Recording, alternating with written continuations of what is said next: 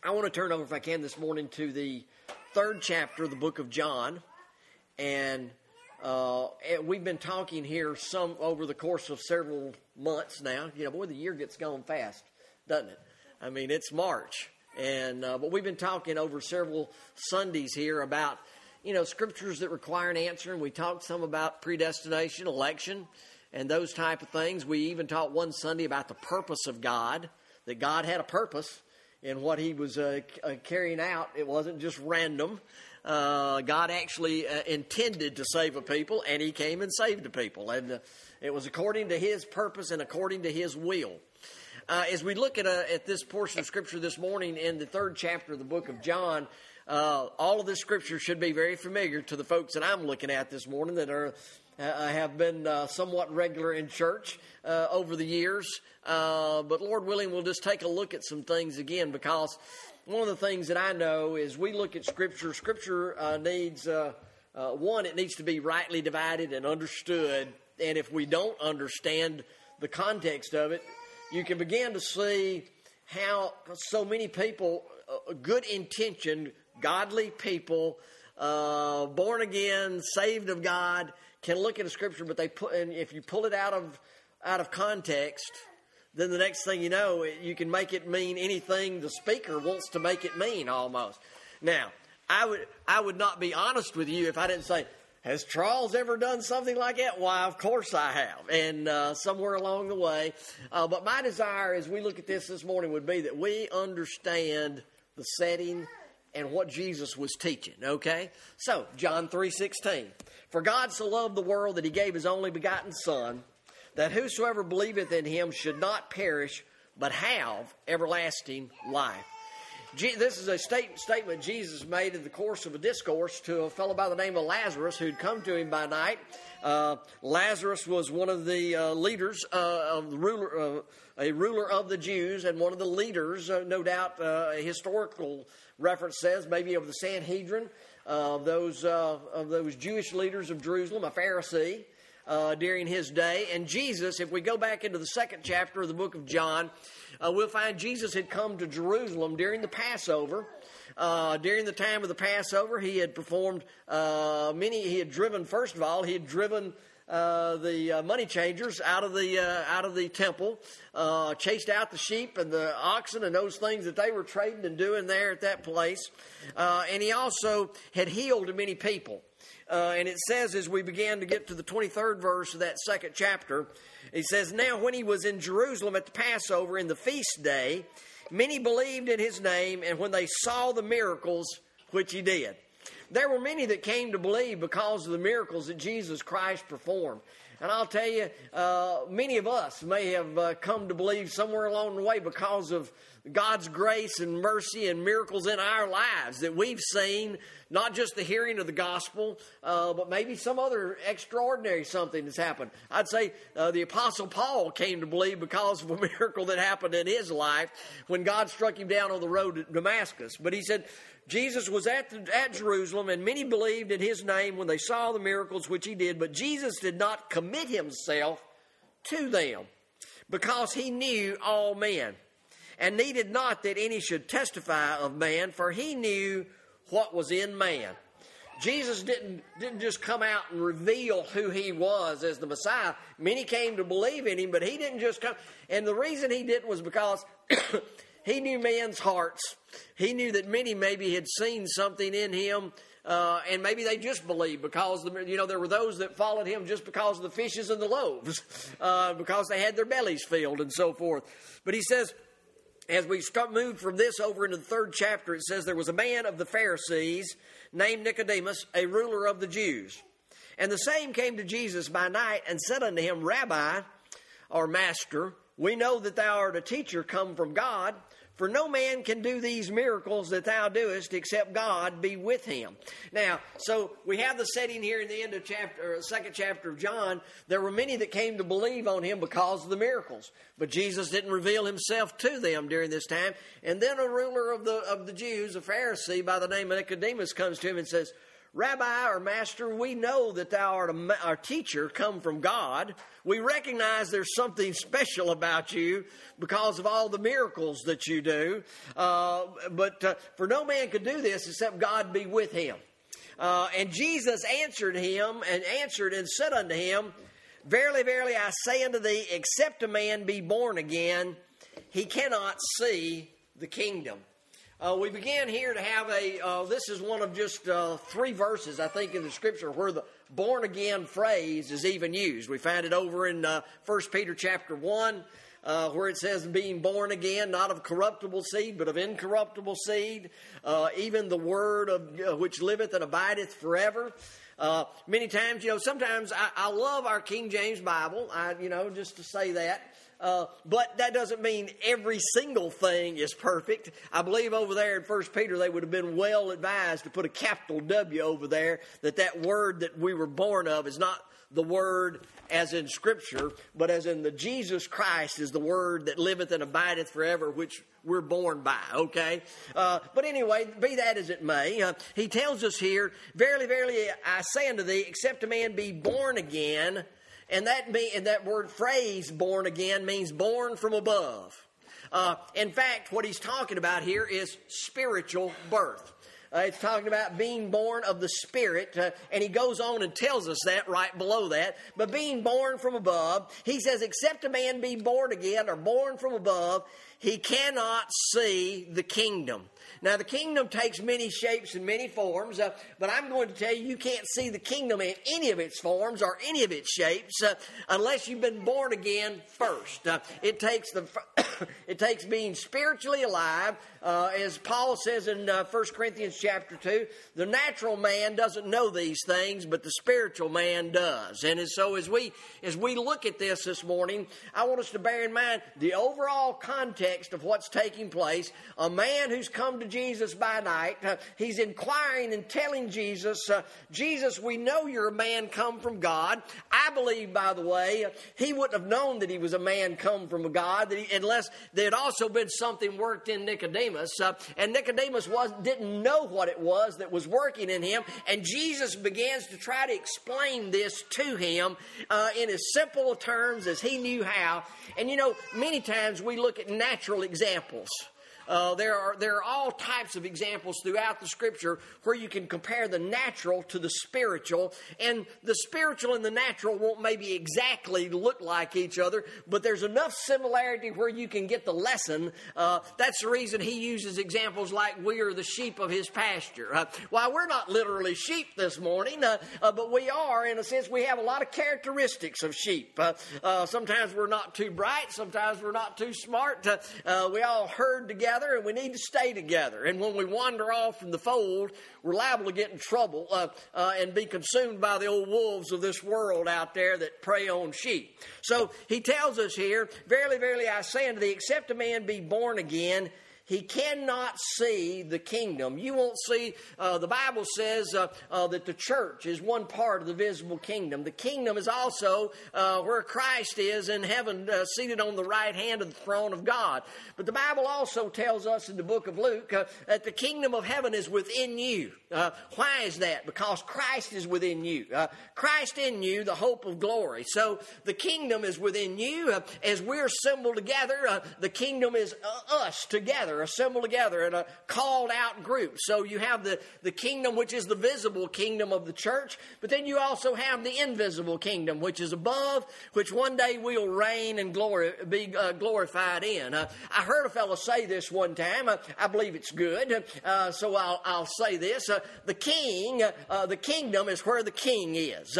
So we could be the gathered together group of people as a church this morning, but if Christ is not our king, the kingdom might not really be here with us this morning. So every group of people gathered together, if you don't see Jesus Christ as your King of Kings and Lord of Lords, he might not be reigning where you are. But I can tell you, Christ in you through the new birth, being born again, the kingdom is within you. Jesus said it was, and if Jesus said it was, I believe it is. So the kingdom is within you, and you cannot see what this kingdom is and how it functions and how it works, unless you've been born again first by the Spirit of God. So Nicodemus saith unto him, how can a man be born when he's old? Now, me and you might look at today's context of what we've been taught over the years and what we know about Scriptures and say, well, now that was the dumbest question I ever heard in my life. But you got to realize Nicodemus is being taught something here that had never been taught before. It was a new revelation to him. And as a church today, some 2,000 years later, today being born again and being, is the big thing out there with everybody. We'll talk about how some people think it comes about, but we're going to talk about what Scripture says, how it comes about for you and me. So he says, Nicodemus said unto him, how can a man be born when he's old? Can he enter a second time into his mother's womb and be born? So Nicodemus wasn't getting the fact that it's a spiritual birth. He was thinking in terms of Jesus saying you've got to be born again, literally. And so Jesus goes on and says, verily, verily, I say unto thee, except a man be born of water and of the Spirit, he cannot enter into the kingdom. Now, you can do this research yourself. You don't have to take my word for it. But I can tell you, the water here, unlike what some people teach, is not water baptism. And it's not talking about natural birth. We could turn over this morning, if we did, over to this same book of John to the 4th chapter. Jesus meets a Samaritan woman at the well. She gives him a drink of water. And Jesus tells her that if you had known who was speaking to you, he said, I would have given you living waters. In fact, it would have been a well of water springing up out of you unto eternal life. That water is representative of the Spirit of God. And so, as we think about it, the Jews understood this. Obviously, the Samaritans understood this. And also, when we look up this word and in the Scriptures, that word and can also mean even of. So it doesn't necessarily mean like and a conjunction connecting two separate things. It can be read like this, I believe, to say, verily, verily, I say unto thee, except a man be born of water, even of the Spirit, he cannot enter into the kingdom of God. So this entering into the kingdom, he's echoing here that spiritual birth or being born again by the Spirit has to happen first, or you can't enter into the kingdom and you can't see the kingdom. That which is born of flesh is flesh. Jesus goes right back to the first chapter of the book of Genesis and says everything brings forth after his own kind. It doesn't matter whether we're talking about man or animal or bird or creeping thing or fishes or fowls of the air. Everything brings forth after his own kind. You and I, when we have children, we've got these grandchildren here and our children here and so forth that are spread out across the congregation. They have little natural children, little sinners, because we're all in the image of our father Adam, having a sin nature because of him. And so, as much as I love all these sweet little darling children, I know one thing: they're sinners, born that way. In need of a Savior, just like anyone that's going to be in heaven one fair day.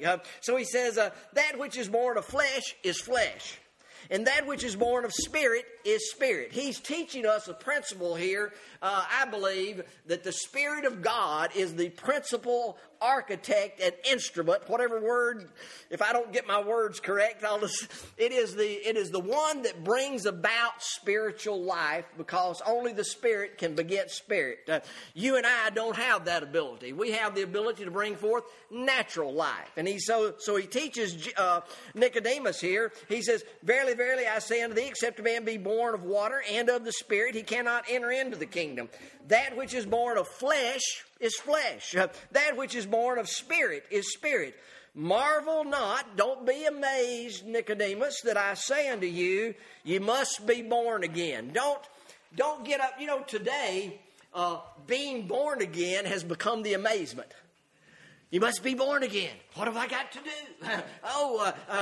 You've got to believe. You've got to have faith. You've got to confess. You've got to come down front and pray. We are marveling over the action of being born again. And he says, don't marvel at being born again, because it's not something you can do. So he says, marvel not that I say unto thee, you must be born again. The wind bloweth where it listeth. Thou hearest the sound thereof, but canst not tell whence it cometh or whither it goeth. So is everyone that is born of the Spirit. Everybody that's ever been born of the Spirit is born exactly the same way. The Spirit blows and moves where it listeth, where it sendeth, where God sends it to, and no man knows whether it comes or whether it goes.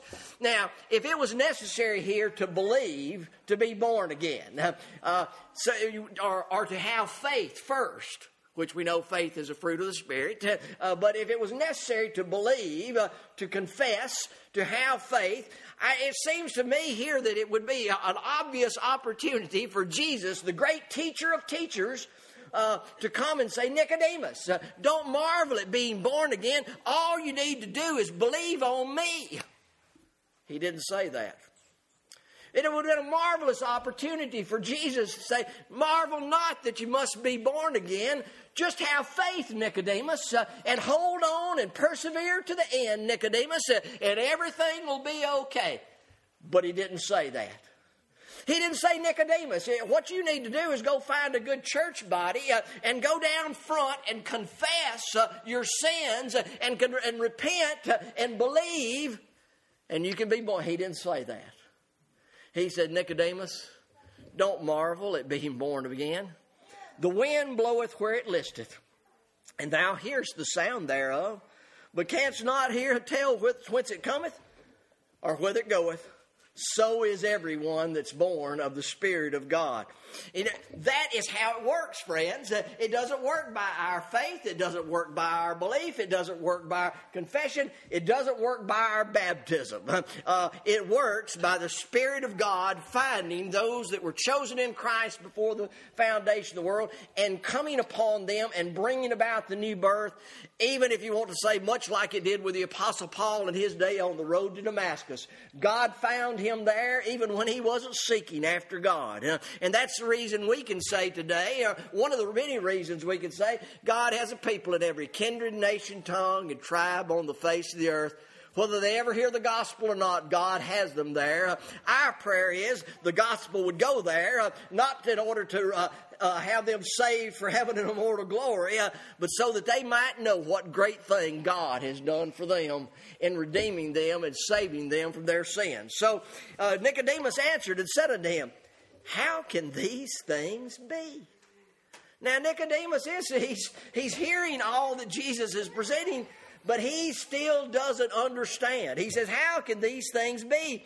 And Jesus answered, it's kind of interesting as you look at this. I don't know that he really, in a sense, gave him further explanation. He just looks at him and says, art thou a master of Israel and knowest not these things? Verily, verily, I say unto thee, we speak that we know, and we testify that we've seen. Jesus is telling him, Jesus says in other places, he says, I don't speak anything except what the Father speaks, and I don't reveal anything except what he's revealed to me. In other words, when you see me revealing things, you're seeing the Father and what he's taught me and to teach you. Verily, he says, verily, verily, I say unto thee, we speak that we do know, testify that we have seen, and ye receive not our witness. You're not hearing me, Nicodemus. I've told you about as simply as I can. And he goes on and says it. If I've told you earthly things and you believe not, how shall ye believe if I tell you heavenly things? If I told you all the greatness, glory, and majesty of God and how it works, I tried to break it down so that you could see it's like the wind. He tried to give him a natural example of a spiritual happening. And he tried to tell him, he said, if I tell you heavenly things, if I tell you earthly things and you believe not, how shall you believe if I tell you heavenly things? And no man hath ascended up to heaven, no man hath ascended up to heaven, but he that came down from heaven, even the Son of Man, which is in heaven. So the spiritual birth, being born again, comes from above. no man ascends. Where do we, as we sit here and talk this morning, loved ones have passed away.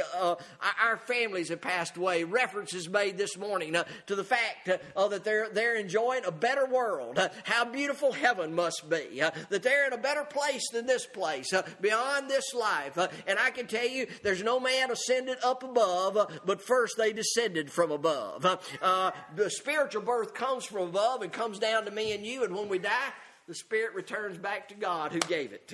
And that's how it's been taught for 2,000 years by those that were teaching the things and the principles of the Word of God. And so he says, no man hath ascended up to heaven, but he that came down from heaven, even the Son of Man, which is in heaven. And as Moses lifted up the serpent in the wilderness, even so must the Son of Man be lifted up, that whosoever believeth in him should not perish, but have eternal life. Now, these are the two verses that flow just before the famous John 3:16. And we look here, Jesus, in teaching Nicodemus about these things, suddenly turns and says, as Moses lifted up the serpent in the wilderness. You can turn back over. In fact, it's interesting, I think, as we were talking last Sunday about discouragement, one of the things that we brought was a portion of Scripture that we find over in the book of Numbers, and we'll turn back over there real quickly, maybe quickly, this morning, and grab a hold of those very verses that we were looking at. In Numbers chapter 21, last Sunday, we were talking about the fact that the children of Israel, in verse 4, it says they journeyed from Mount Hor by the way of the Red Sea to compass the land of Edom, or the Edomites, where Esau's descendants lived. And it says they compassed the land of Edom, and the soul of the people was much discouraged because of the way. And we talked last Sunday, I'll not re-preach that sermon, but we talked last Sunday about how discouraging sometimes the way we have to travel is in this old life.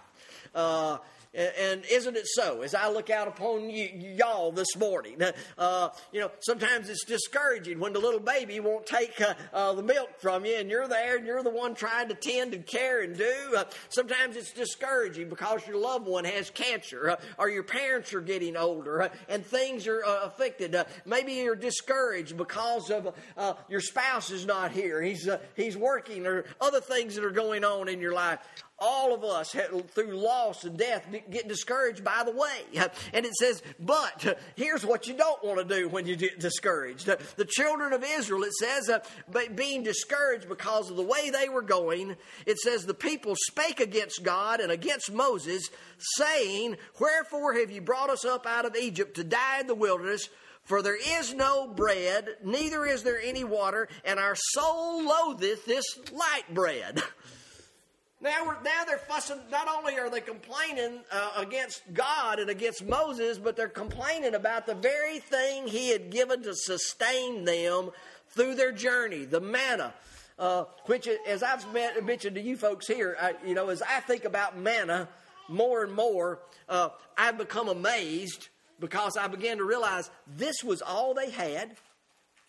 Yet it had to be, today, do y'all ever get any of these things in the mail or see these advertisements? You can order this packaged food stuff, and it's or maybe it's like a multivitamin. Everything you need in one package to take care of all your mineral needs, all your vitamin needs, all your needs, all here in one little packet. Well, I'm telling you, manna was the ultimate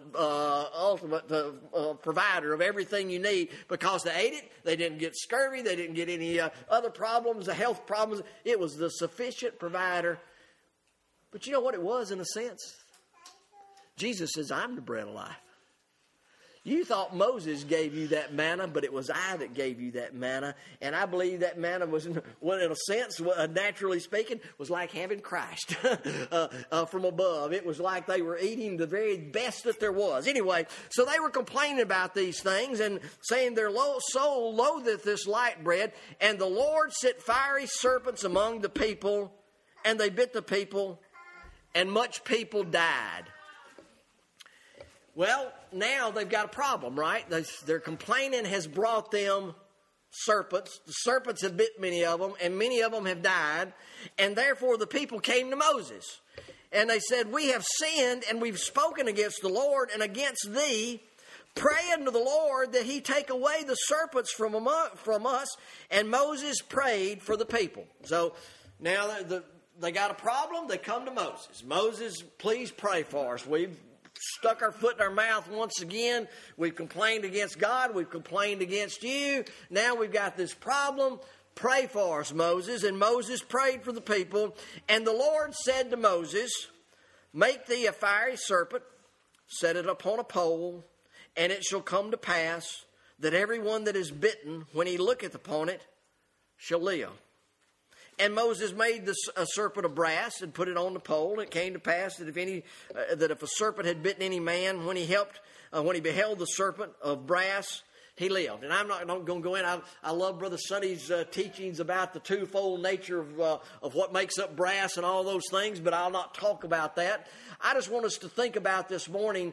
God took the very image of the thing that had bitten them and put it up on a pole and said, if you've been bitten, if you'll look upon this brazen serpent, you'll live. You know what? Looking on that brazen serpent did not save any of those people eternally. Not a single one was saved eternally. But what they had, they found relief from the being bitten by the serpent and being healed naturally by looking upon that serpent that Moses raised up. And they had to believe. You wouldn't look if you didn't believe. They had to believe and look on this serpent in order to get what that serpent had, looking on that brazen serpent had for them. And so I will pitch this in to go with this. Two things. One, all those that died before they ever came to Moses and asked him to pray for them, they couldn't look on the brazen serpent. You know why? Because they were dead. And dead people don't look. Dead people don't breathe. Dead people don't do anything. And all those that have been bitten by the serpent and died never looked. But those that have been bitten and were alive and needed relief, all they had to do was look on the pole and look on that brazen serpent that had been raised up. So you get the example that Jesus himself is bringing forth. And as he says this, and as Moses lifted up the serpent in the wilderness, even so must the Son of Man be lifted up, that whosoever believeth in him should not perish or be destroyed. That word perish doesn't, people automatically jump to the conclusion that word perish means destroyed in hell. That's not all the ways that you and I could perish in this old world. The children of Israel perished because they were bitten by a brazen serpent, and they were either already dead or maybe they were dead, had been bitten and didn't look on the pole. And if they didn't look on the brazen serpent that had been lifted up, they still perished. But what they did was died naturally here in this old world. They didn't perish eternally for not looking on the brazen serpent. Jesus Christ today is lifted up. I love to think about as we sing even the song this morning, the power of the cross. Do you know you and I don't worship the cross? We don't use the cross as a symbol. We don't sit here and glorify the cross. But I'll tell you what we do this morning. We look to the one that was raised up on the cross and shed his blood and suffered and died for you and me and was resurrected and gave us the victory over death. And you and I look to that, and you know what we get? We get hope to go on through this old discouraging world. And as you and I, as we think about Jesus, Jesus said, Nicodemus, you can't see the kingdom unless you've been born again. Born from above, born of the Spirit. And then he looks at him and says, just as Moses lifted up the serpent in the wilderness, even so must the Son of Man be lifted up. You and I are to lift him up and to look at him and see his victory and to see him on the cross and see that in this old world, this old sin-cursed world that we live in, he is the only hope we have of overcoming our trials and troubles and problems and our old sin sickness that we face. Because the serpent has bitten all of us, by the way. It happened back over there in the garden where Adam fell, and because of that, you and I have all fallen as sinners in this old world. But in this old world, being born again first by the Spirit from above, then what we want to do is look unto Jesus, the author and finisher of our faith. So, having set out this example, then he looks and says, for God so loved the world that he gave his only begotten Son. You know, there's a lot. I hope I get through this. If I don't, there'll be another day. But he tells us here, for God so loved the world. I could dive off. I can just tell you real quickly, the word world is used several times here in Scripture. It comes from the word cosmos. You want to look it up in a Greek dictionary, you'll find there's about 8 or 9 different definitions or ways that the word cosmos is used in Scripture. It's sometimes used to refer to the world that we live in. Sometimes it's used to refer to the world of the Gentiles because they were a world that was different from the Jews. Sometimes it's used to talk about this earth. Sometimes it's talked about a particular group of people separate from others in this old world. So he says, God so loved the world. What? That he gave his only begotten Son, that whosoever believeth in him. Do you notice that this example of believing in Jesus Christ follows right after the example of Moses lifting up the serpent in the wilderness? Just as Jesus as the serpent was lifted up, and those that looked on him and believed in that serpent received the healing that they need to go through naturally through this old world. Jesus Christ, my friends, is lifted up, and whosoever believeth in him, some of the new Bibles will say, whosoever will believe. That's not the context of the wording that's laid out here in the Scripture. It says, whosoever believeth in him, talking about somebody that already believes, whosoever believeth in him should not perish. Again, perish being destroyed. There's a lot of ways to be destroyed in this old world. Whosoever believeth in him should not perish, but have everlasting life. You know what the word, sometimes you think about things, and maybe I think about things, but sometimes we don't focus on stuff. Do you know what the word have means? That's a common verb that we use. It means to hold or possess and to lay hold of. And so he says, for God so loved the world, and believing in election and predestination, I believe he particularly loved his bride, his called out from among the world, and that he loved his people. But he says, God so loved the world that he gave his only begotten Son. Here, all these references, we think about the only begotten son of Abraham, Isaac, the promised child. And here God takes his only begotten Son, Jesus Christ, that whosoever believeth in him should not be destroyed or not perish, but lay hold on everlasting life. Do you know what believing helps us do? It helps us to lay hold of the everlasting life that's already been brought to us by the new birth. It helps us to see Jesus high and lifted up, victorious on that cross that he was on. For God so loved the world that he wanted us to know what he had done for us here in delivering us from our sins, so that we might look upon him that's been lifted up and have victory here while we live in this world. I know we're going to have victory in the final world. I know that when we get home to heaven, as beautiful as it's going to be, we're all going to feel victorious in Christ Jesus. But God wanted us to see the victory here, so he had his Son lifted up there, and not only did he gain the victory, but you and I get to see the victory today. And whosoever believeth in him should not perish, but have everlasting life. For God sent not his Son into the world. He didn't send him into the vast number of humanity that had lived from Adam to now. He sent him into the physical world. That, by the way, that word there is cosmos again. But he says, for God sent not his Son into the world to condemn the world. That word condemn means to judge.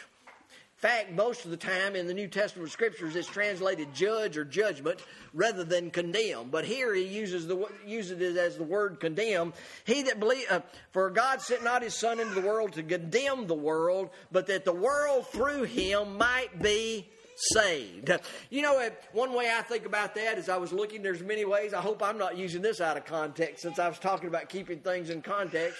You know, if you look back over to the very message that Jesus delivered when he was opened the Scriptures to Isaiah in the 4th chapter of the book of Luke, he goes there to talk about how he's come to heal the sick, the blind might see, and all those things that were there. And he goes to a certain point, and he closes the book and he stops and doesn't finish the rest of the sentence because the rest of the sentence talks about the judgment of Christ to come.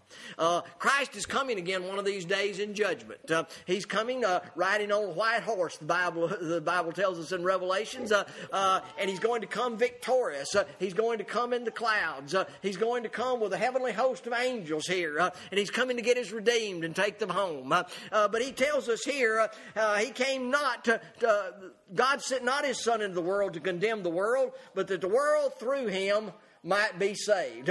God sent his Son on a specific mission this time, and he tells us, he that believeth on him is not condemned.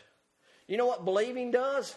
Believing keeps you from feeling that wrath and that judgment. In fact, it makes you, believing causes you to feel victorious. You see him high and lifted up. He that believeth on him is not condemned, but he that believeth not is condemned already. You know, belief does something important for you. We talk about all the time. I'm thankful. We believe that salvation is by grace and by grace alone, that the new birth comes by the Spirit of God blowing as the wind listeth where it will, where God sends it. But I'm telling you, I don't ever want to belittle belief. Because belief, my friends, while it doesn't give you victory to be able to be in heaven one of these days, victory helps belief helps you to see the victory that you have in Christ Jesus, and it helps you to overcome the wiles of Satan in this old world, and it keeps you from being condemned. You know, I'll be like Brother Adam now. Brother Adam will sometimes say, well, sometimes we say this don't believe this, and this doesn't teach that, and so forth. But it obviously was pretty important, and Jesus wouldn't have told Nicodemus about it here in this discourse. He said, he that believeth on him is not condemned, and he that believeth not is condemned already, because he hath not believed in the name of the only begotten Son. Now, you want to know what condemnation is? He tells us. And this is the condemnation, that light has come into the world, and men love darkness rather than light, because their deeds were evil. For everyone that doeth evil hateth the light, neither cometh to the light, lest his deeds should be reproved. But he that doeth truth cometh to the light, that his deeds may be manifest, that they are wrought in God. You want to know what the condemnation is? The condemnation is that light. Jesus says, I'm the light of the world. As long as I'm in the world, I'm the light of the world. In the beginning was the Word. The Word was with God. He was the light, my friends, of all time. And he says, the condemnation is the light's come into the world, and men love darkness rather than light. Today, it's still true. You see people that will shy away from coming to the church and hearing sin preached and hearing condemnation preached and judgment preached by the things of the Word of God. You know why? Because the light shines a place on us here in this old world. And God's light, the light of His Word, the light of Jesus Christ, it condemns our sinful natures. And men love darkness rather than light. People want to walk in the darkness many times rather than come to the light of Jesus Christ and not be condemned here in this old world. Probably some more that I could say on all that, but, time draweth nigh to lunchtime. I want us to know that this third chapter of the book of John, God so loved the world that He gave His only begotten Son, that whosoever believeth in Him should not perish. God doesn't desire for us to be destroyed in this old world through the condemnation of unbelief, through the condemnation of not looking upon Him when we need somewhere to look. There's so many people in this world that are struggling with addictions, struggling with troubles, trials, issues. And you know what they need? They need to look on Jesus. They need to look to the one that's able to deliver them from their trials and their troubles, their tribulations that worketh patience, all the things that we stand in need of. God's little children, born of the Spirit, born from above, born by Him, need to look to Him for what they stand in need of, so that they don't perish in the old darkness of this world. This world is full of darkness. It's full of troubles, full of trials. Jesus is the light, and He will light us up as we travel through this old world. May God bless you. Again, to have a joy, to have a happiness, to have an excitement about, I got to come to church this morning and hear about my Savior. May God bless you is our prayer.